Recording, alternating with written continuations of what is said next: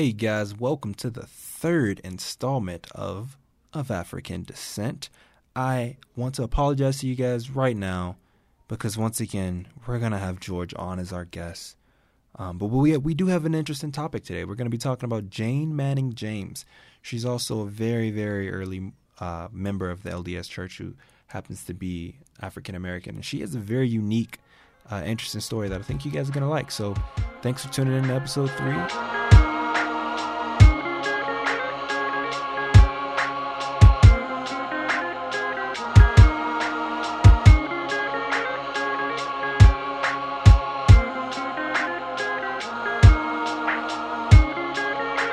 Hey everyone, thanks for joining us once again on Of African Descent.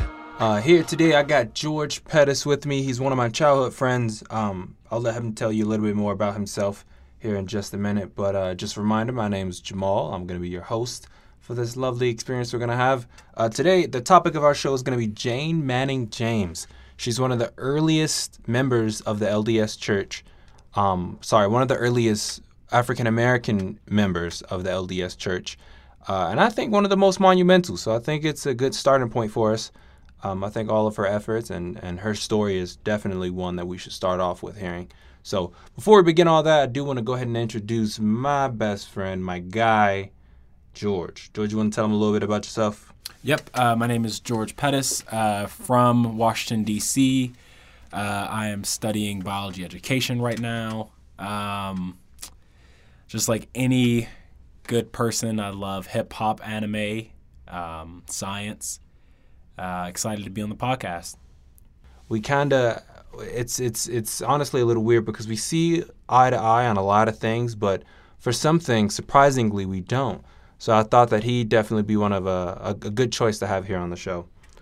So before we started the show, we actually sent over to George a little bit of study material.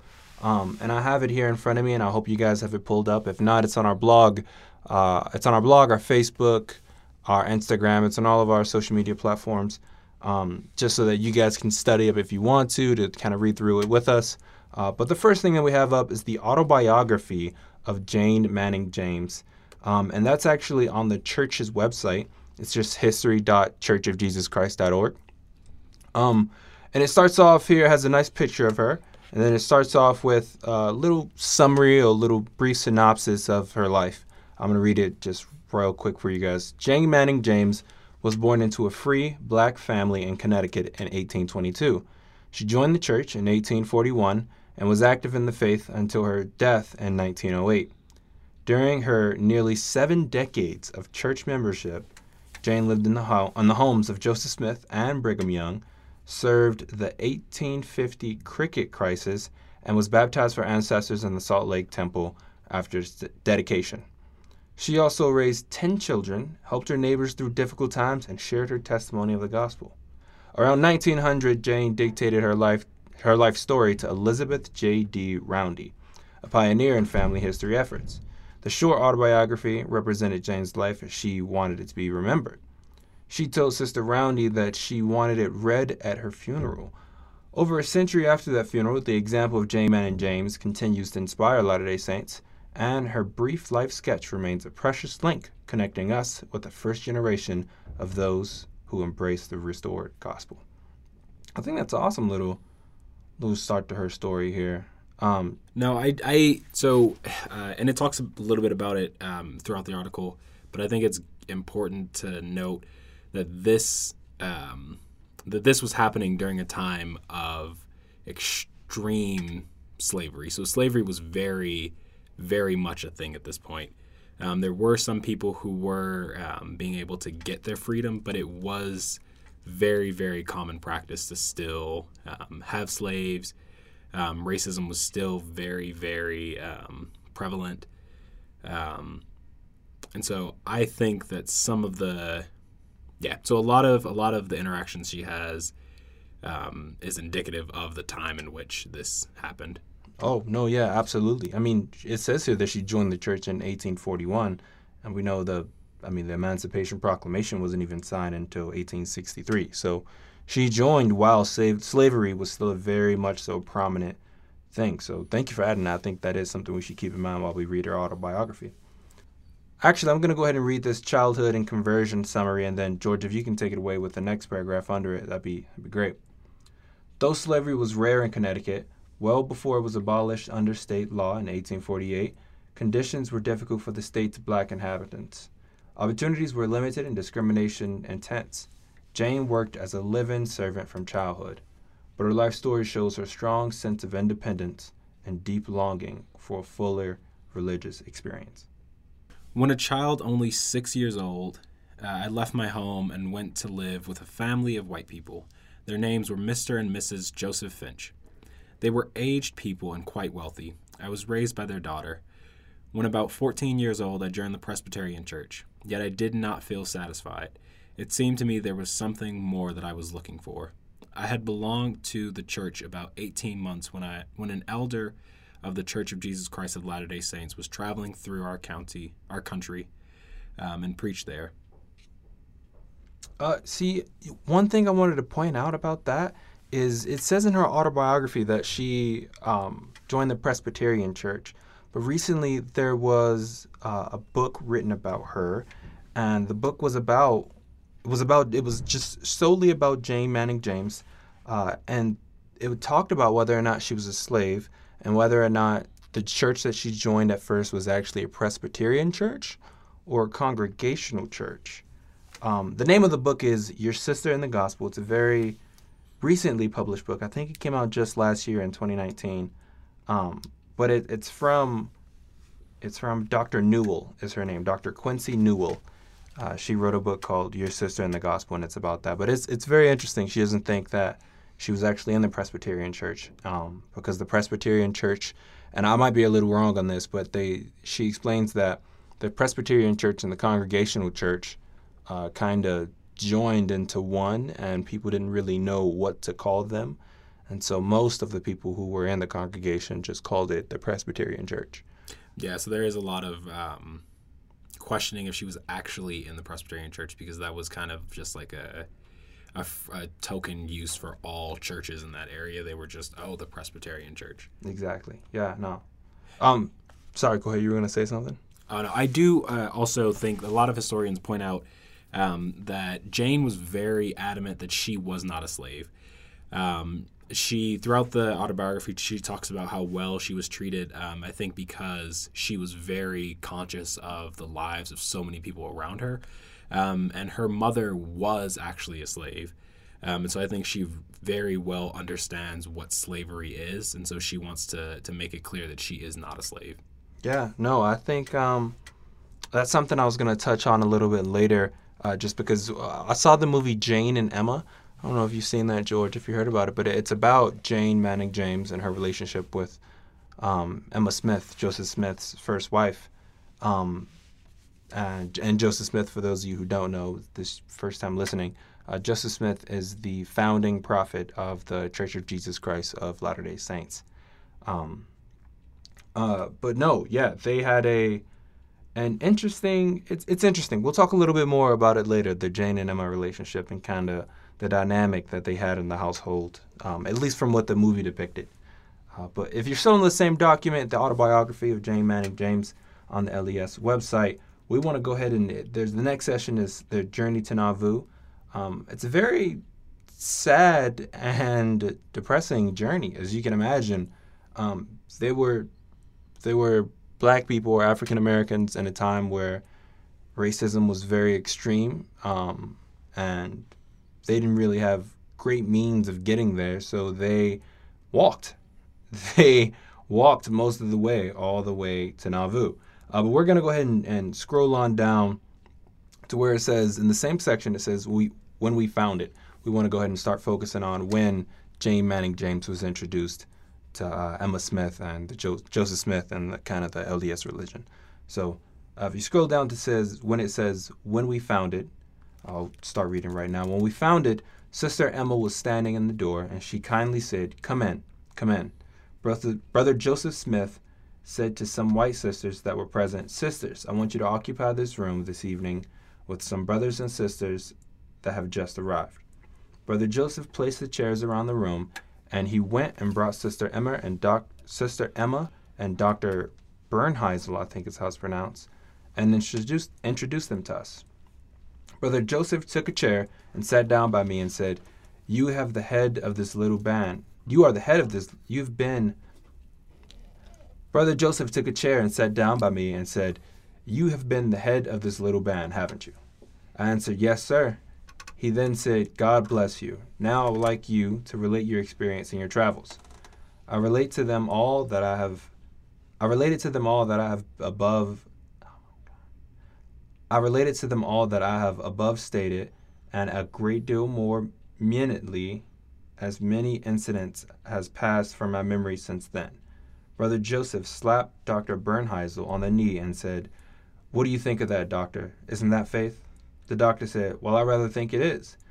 If it had been me, I fear I should have backed out and returned to my home." He then said, "God bless you. You are among friends now, and you will be protected." They sat and talked to us a while, gave us words of encouragement and good counsel. So you see that, George? I mean, when they got there, they were super happy to see him. I think that just from that little excerpt that Emma and Jane could have probably had a really good relationship, because as soon as they got there, Joseph was like, "Hey, right away, let's take care of these guys. You know, everyone come help. Everyone treat these people like their family." So I think it probably was a pretty good relationship, even though a lot of people think it was just she was a slave instead of, a family member. Yeah.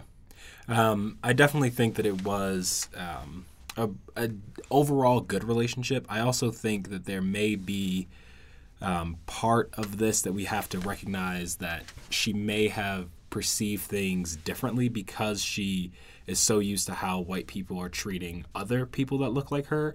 That's such an extreme that anything not like that, then she may be like, "Oh, this is amazing." Like, "Oh, not constant assaulting and racial slurs. Oh, this is amazing."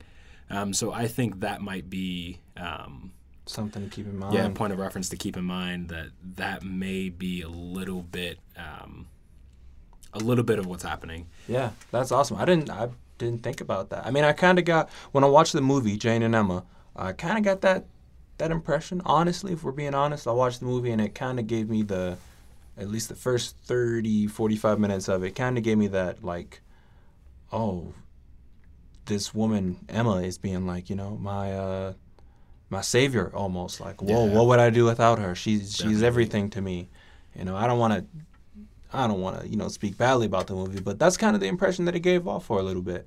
And I haven't come across anything when researching this that suggests that Joseph Smith and Emma were in any way abusive or overtly racist, but I do wonder if that is where Jane's perspective is coming from, of just comparing the other relationships she's seen with white people and black people, and just seeing how vastly different they are and being like, "Oh, that's crazy amazing." Yeah. No, I'm glad you brought that up, because a little bit later on I'm going to talk a little bit about her relationship with Brigham Young, because after she was helping the Smith family, she was in the Young, I guess, household, helping them out.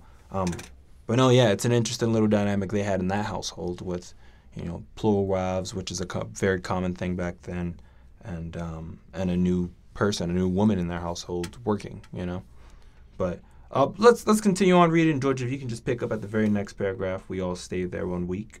Yep. We all stayed there 1 week. By that time, all but myself had secured homes. Brother Joseph came in every morning to say good morning and ask how we were. During our trip, I had lost all my clothes. They were all gone. My trunks were sent by canal to the care of Charles Wesley Wandle. One large trunk full of clothes and all my descriptions, mostly new. One morning that my folks and I had left to go to work. On the morning. I was reading the same thing, actually. On the morning that my folks and I left to go to work, I looked at myself, clothed in the only 2 pieces I possessed. I sat down and wept. Brother Joseph came into the room as usual and said, "Good morning." "Why, not crying, are you?" "Yes, sir," I said. "The folks have all gone and gotten themselves homes, and I haven't got none." He said, "Yes, you have. You've got a home right here if you want it. You mustn't cry. We'll dry up all those tears." I said, "I've lost my trunk and all my clothes." He asked how I had lost them. I told him I had put them in care of Charles Wesley Wandle and paid him for them, and he had lost them. That's just a crazy situation right there on its own. Yeah. She's came all this way. She walked all the way to Nauvoo with her family and all of her belongings. And as soon as she gets there, she realizes, oh, now I only have 2 pieces of clothing. A little crazy. And this is a time where she's away from her family, where she hasn't been in a long time. And so she's experiencing that stress, and then just the stress of a new environment and not really understanding what is happening. Yeah, for her, when it rains, it pours. Brother Joseph said, this is the next paragraph. We're gonna go on down to the next paragraph. It says, Brother Joseph said, "Don't cry. You shall have your trunk and clothes again." Brother Joseph went out and brought Sister Emma in and said, "Sister Emma, here is a girl that says she has no home. Haven't you a home for her?" "Why, yes, if she wants one," he said. "She does." And then he left us. Sister Emma said, "What can you do?" I said, "I can wash, iron, cook, and do housework." Then she said, "When you are rested, you may do the washing, if you would just as soon do that." I said, "I am not tired." "Well," she said, "you may commence your work in the morning." Already from that alone, I like Jane, just because, she gets there, and there's this lady who's hardworking and ready to start working right away, and she's like, "No, take a day, relax a little bit, give it a break." But I think it's really interesting that in the movie Jane and Emma, it really shows a lot of Emma's character. Not necessarily in a lot of church reading you see a lot of Emma, but she was very, very, very active in the church. She had a lot to do. She was very busy, super hardworking, and so I think it speaks a lot to her character that she took the time to be compassionate with Emma, or with Jane, in that moment, and like, hey, like, I know there's lots going on. Rest up, and you can start tomorrow. Yeah, absolutely. I mean, if for those of you who don't know, or for those of you who might not know a lot more about it, Emma Smith, like I said, was the first wife of Joseph Smith. And I'm sorry that we keep cross-referencing this with the movie, but there are 2 sources that are, very relative. But there are 2 sources that are very relevant. Emma in the movie, she kind of expresses that it's hard for her to be in this relationship with a prophet that everyone loves, with someone that everyone loves and wants to be close to, but she also wants to love that person with all of her heart. So it's an interesting little thing. It's something that not many people think about. But I think it's an interesting little dynamic that they had, and it really speaks a lot, like you said, George, about Emma, for her to just, accept this other woman coming into her home and working, and, accepting the other wives and everything like that as well. So, I think it does say a lot about her character. I think it's super important, too, to note that during this time, it was in the very beginning of the church, and so they were very, very busy with organizational things of the church and building up the church, and going through all of that process. So they were constantly busy with everything. They had a bunch of people always in their homes and everything. It wasn't uncommon for Joseph to handle church meetings at home, to be gone for super long. And so Emma definitely did have to deal with only having very, very few moments with her husband. Yeah. Well, speaking of Jane and Emma, let's talk a little bit more about their family. Let's go down to the next section, which is entitled Relationship with the Smith Family. And the summary there talks a little bit about how Jane lived in their mansion house for several months, and because the temple hadn't been built yet, Joseph Smith did some early endowments at locations, including the upper room of the mansion house. And Jane, it says here that Jane remembered washing the prophet's temple clothes and feeling a sense of reverence as she handled them. She also remembered discussing the gospel with 4 of Joseph Smith's plural wives, Emily Patridge, Eliza Patridge, Maria Lawrence, and Sarah Lawrence, and having positive relationships with them, as well as with Lucy Mack Smith and Emma Smith. I mean, that speaks volumes, because I've always wondered how wives got along, or if they got along when, plural wives was a thing, or plural marriage was a thing. Yeah. that says a whole lot, and that says a whole lot about them too. That many people, all of his wives, in a time where racism was the popular thing, it was the norm. All of them had good relationships with Jane Manning James. I think that speaks a lot about Joseph Smith and the people he surrounded himself with, and those women as well. Yeah, especially when the default of everyone is racism at the time. And so for her to be welcomed into this home around all these people that she's never met, and to state she's had positive relationships with them, with all of them, I feel like that's an amazing thing. Even if we make the assumption that it may be a little bit skewed based on her past and her past relationships, that I think she could still recognize a negative relationship or if anything bad happened. So her saying that she had positive relationships with all of them, I feel like that is super indicative of the type of relationship and the type of people they were. Yeah, no, that's really interesting. I think we're gonna talk about that a little more as we read on. But staying in the same section, but skipping that next paragraph, we're gonna go down where it says, "Sister Emma asked me one day," and this is Jane Manning James speaking here. She says, "Sister Emma." This is Jane Manning James speaking here. She says, "Sister Emma asked me one day if I would like to be adopted to them as their child, and I did not answer her. She said, 'I will wait a while and let you consider it.' She waited 2 weeks before she asked me again.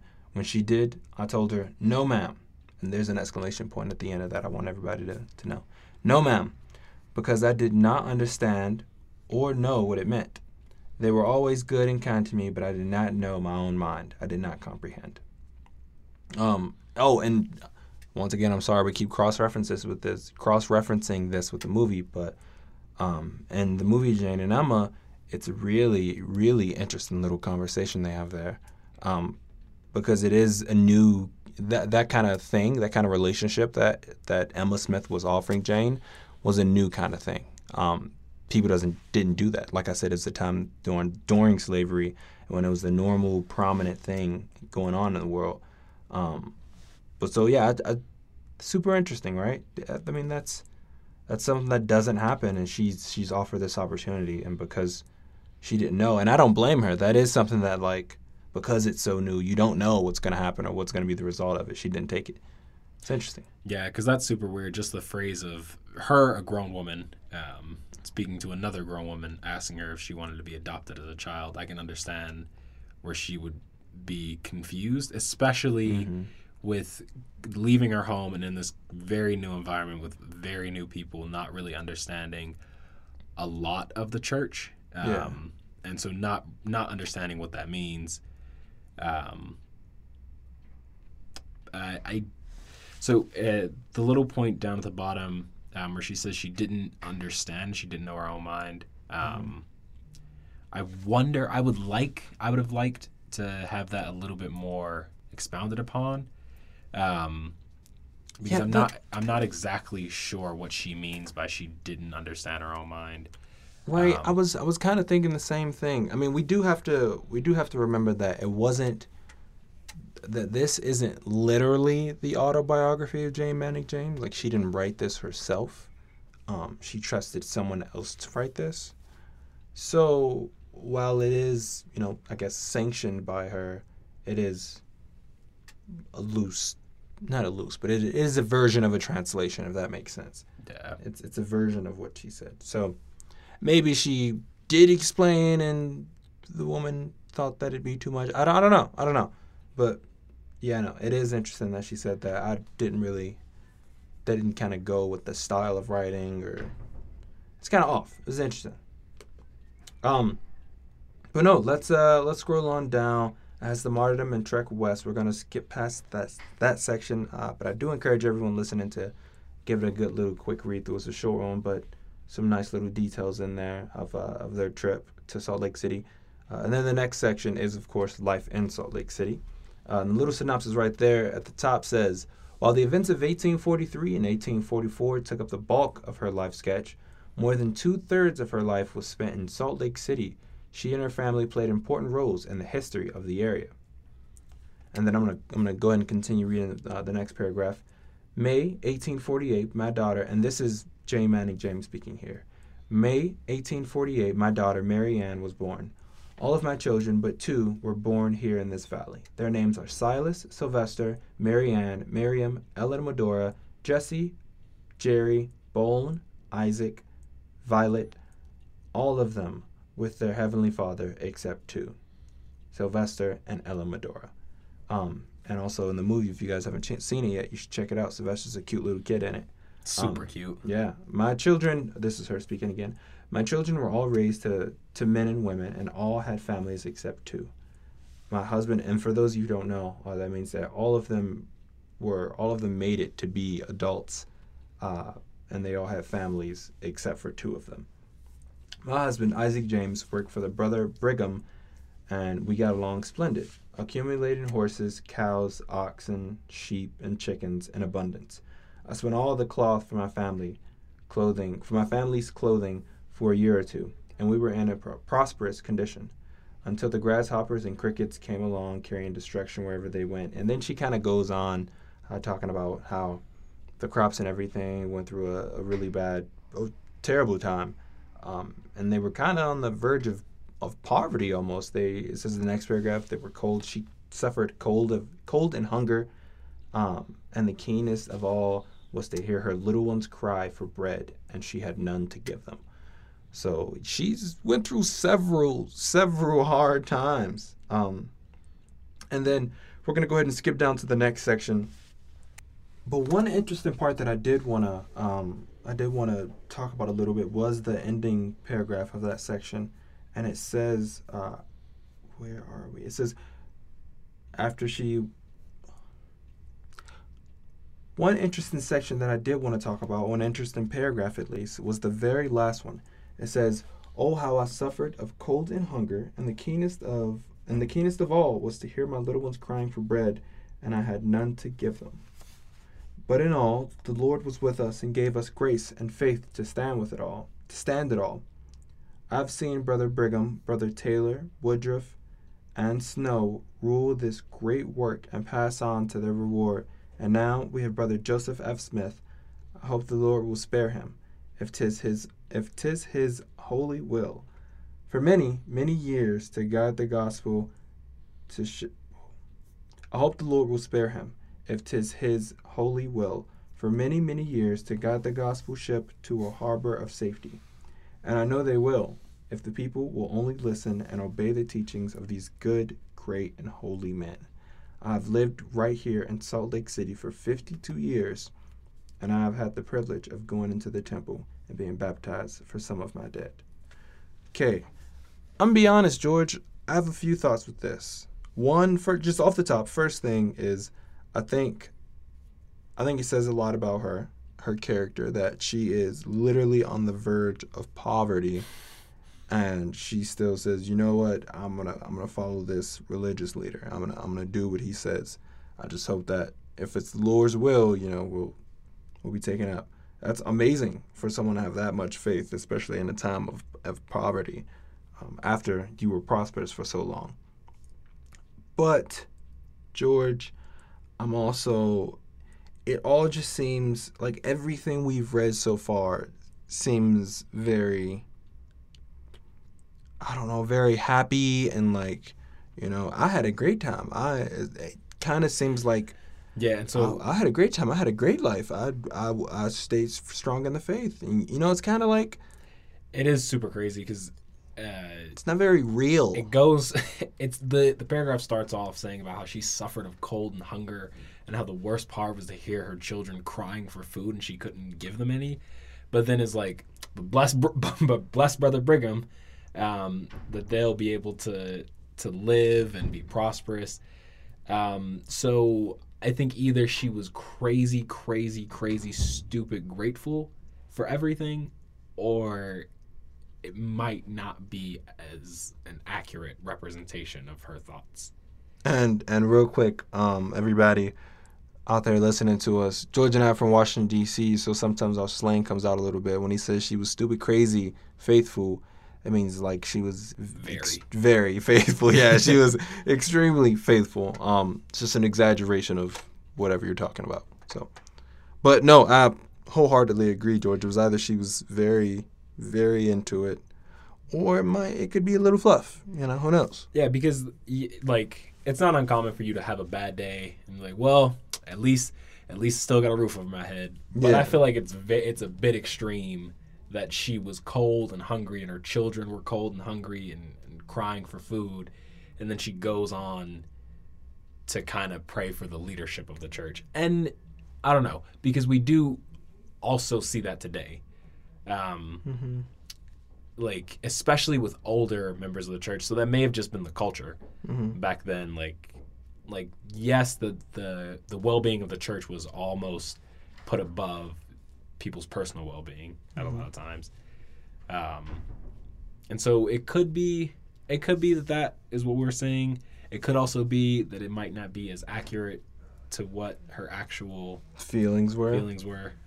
Yeah. I mean, but it also is very possible because I mean, it's clear how strong of a woman she was. And we haven't seen anything to suggest the Otherwise. contrary. Yeah. And so yeah, it, for sure. it could also be that we just haven't found any evidence to that.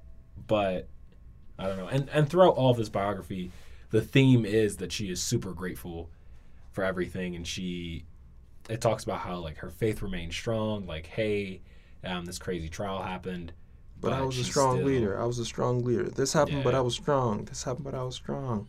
And we do see that in people today and in non-members and in church members. So she could have just been that person. Yeah, 100%. She is that strong of a woman, so it's very possible. Unfortunately, there's just not a lot of information about Jane. Yeah, 100%. It was a very long time ago, so it's hard to get information about her. But let's go on down to the next section, current circumstances. I'll go ahead and read that little summary that it has in the beginning, and Georgie, if you can take over that section. We don't know exactly when Jane dictated her life sketch to Elizabeth Roundy. That's the person who wrote it, who wrote this whole biography that we're reading. But her statement that she lived in Salt Lake City for 52 years suggests a date of 1900 or later. Though she had experienced many different kinds of trials in her life to that point, her faith remained strong. That's crazy. We were just saying that. But go ahead, George. Take away the next section. In this part, it goes on to say, from the perspective of Jane, I'm now over 80 years old and I'm nearly blind, which is a great trial to me. So she can't see. So she is like, hey, I'm almost 80. Life has been crazy, and on top of that, I'm almost blind. Also, not so fun fact. I forgot to tell you. I went to the eye doctor the other day, and they said I have a chance of getting glaucoma in my right eye. Look crazy. Where was the 23andMe? Right? I did the 23andMe. George brings that up. I did the 23andMe. They didn't say anything about that. I thought I was perfectly healthy. But anyway, we digress. You might get glaucoma. I hope I don't. They said maybe there's a chance. I don't know. If I do, I'm getting an eye patch for sure, though. But go ahead. Keep reading, though, please. I'm going to call you Nick Fury.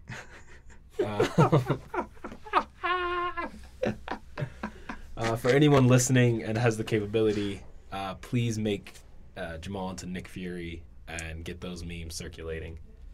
You guys don't know my social medias. You can't make it happen. We'll get it to you. Don't worry. But yeah, she talks about how this is the greatest trial she's ever been called to bear, which I think in the grand scheme of things, especially with slavery, I don't know if that's Well, but see, that's the thing. It worst. wasn't. She wasn't. No, because it she doesn't hasn't say. known that. She's known of that lifestyle, but she didn't really have to go through that. Exactly. Yeah, because her grandma was a slave, her mom was a slave, but then became a freed slave, and then she is technically a free woman. But yeah, I don't know. I mean, possibly it does sound like they could. I wish there are harder trials for some people, but you know. I wish we knew more about like what her day-to-day life was like. Yeah. Because this is a time of extreme racism. Yeah. And so I don't know what because she talks about how everyone's super nice to her.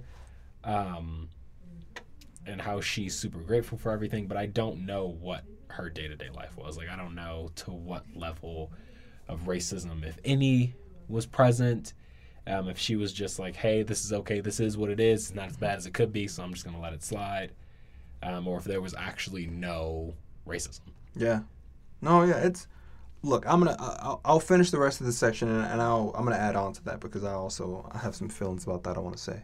The next section, it says, I'm a widow. This is Jane speaking again. I'm a widow. My husband, Isaac James, died November 1891. I have seen my husband and all of my children but 2 laid away in the silent tomb. But the Lord protects me and takes good care of me in my helpless condition. And I want to stay right here that my faith in the gospel of Jesus Christ, as taught by the Church of Jesus Christ of Latter-day Saints, is as strong today, nay, it is, if possible, stronger than it was the day I was first baptized. I pay my tithes and offerings and keep the word of wisdom. I go to bed early and rise early. I try in my feeble way to set a good example to all. I've had 18 grandchildren. 8 of them are living, also 7 great-grandchildren. I live in my little home with my brother Isaac, who is good to me. We are the last 2 of my family. I want him to stay there after me. This is just a concise but true sketch of my life and experience. Yours in truth, Jane Elizabeth James. George, does that sound like the way... And I'm not pointing any fingers or anything, but George, does that sound like the way someone would end their autobiography? Where does... So, really, real quick. So, it ends Jane Elizabeth James. Where does that come from? Like, where does the Elizabeth come from? Because all throughout we've been referring to her as Jane Manning James. I'm not sure. Because there are people in the world that are super, super positive, and choose to only focus on the positive. Because all throughout she says, like, these crazy things are happening. Like, in that first paragraph where she talks about how she's 80 years old and going blind, she ends that paragraph by saying, but I hope my eyesight will spare me, poor as it is, that I may be able to go to meeting and go to the temple and do work for the dead. Which is not the norm of what people feel when they're like, oh, I'm going blind, but you know what? I just hope that I can see well enough to go to the temple and do work for the dead. Exactly. So she might have just been this amazing, grateful person, but I don't know. Yeah, it just sounds like, you know, the person who wrote this, wasn't it Elizabeth Roundy? Yeah. It sounds like Elizabeth Roundy either depicted her experiences, Jane's experiences, perfectly or very, very wrong. I don't know. I'm a little skeptical of it just because it doesn't sound logically. It doesn't make a lot of sense. And we don't have a whole lot of sources either to like cross-reference either. No, we just have what the church provides us. Really, there's some information. I have been able to find like general information. So like yes, so like information that confirms she was indeed born in Connecticut. She did go to Nauvoo. She did live with Joseph Smith. Like we can validate these facts, but I don't know about any of the other stuff. Like I don't know what her actual day-to-day life was. We just have a few sources about her saying like, hey, they were good to me, but I don't know what that means. Like I don't know what her actual interactions were. Yeah. No, it's weird. It's hard because I really do struggle with trying to understand the situation, especially with the movie Jane and Emma. It's just hard to understand that kind of relationship being okay with everyone in the relationship, you know. So Jane saying, I'm cool with just serving you guys and and this and that. But I don't know, because that could have just been the culture of the church, because there are still a lot of members today that are just super, super down for the church. You're right. And Absolutely. especially older generation, like they live and breathe and do everything for the church. Yeah, service. It's all service oriented. Like in talks, you hear like especially older women getting up about how they're just so grateful that they can still do service for the church. Yeah. Here in Rexburg, we hear a lot about women just being super grateful that they can serve in their callings. And so that might be what it is. Mm-hmm. But we don't know. Like, we don't have enough information to say, oh, that's what it is, because there is this thought of like, was it, or is this what the author of this is saying? Yeah. And then, okay, and so I also want to, before we wrap up Jane Manning James, I also want to talk a little bit about one of the more prominent pieces of her history, and that is when she asked the then prophet Brigham Young if she could be sealed, if she could take up the Smith family on their offer and be sealed to them as a child in their family.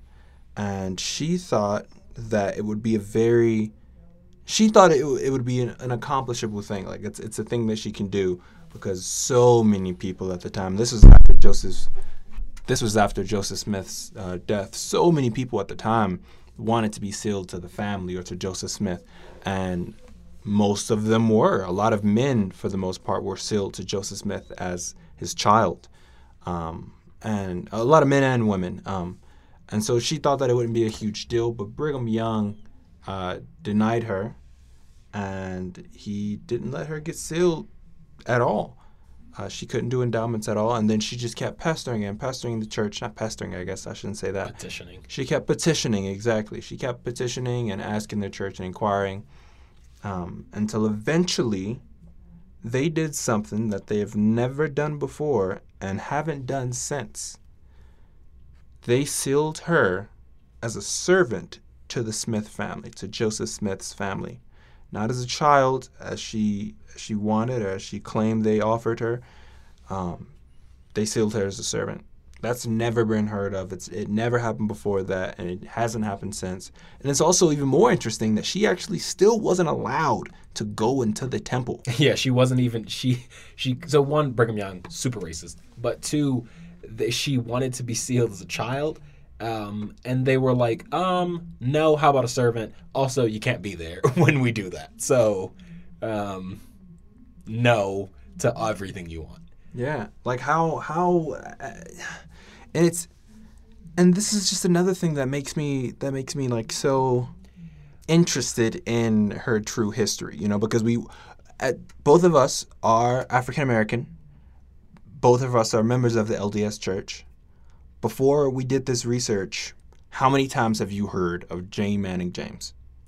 0. How many times before we did any of this research have you heard of any of the other people that we're going to talk about, the black LDS members? 0. None. So it's something that we don't really talk about. I think it's because of her petitioning to be sealed, and she was shut down, and then eventually she was sealed as a servant, which everyone knows is, I don't want to say a bad word, but everyone knows isn't fair, or doesn't make sense at least. Yeah, super racist. It probably was just Brigham Young in all of his racist glory trying to appease other racist members in the church. Because assuming that all the records that we have and all of the information we read is correct, Jane talks about her interactions with her with all the people in the house positive, right? So we can make the assumption that all her immediate people were not overtly racist. And so I think they were down. They were like, oh, yeah, sure. And Emma even offered Jane to be sealed as a child. And so I think in that house and in their immediate group, they weren't super racist. But I think outside of that, majority of the church and majority of the world was. And this was a time after Joseph Smith had died. And so maybe Joseph Smith was like, hey, was checking that racism. So maybe members came like, whoa, like, you really letting Jane live in your house? And that's crazy. And then maybe he was like, you know what? That's wild. That's racist. Stop it. But then after he died, I don't think there was another church leader to check that racism, because we all know, without a doubt, Brigham Young was super racist. Whoa.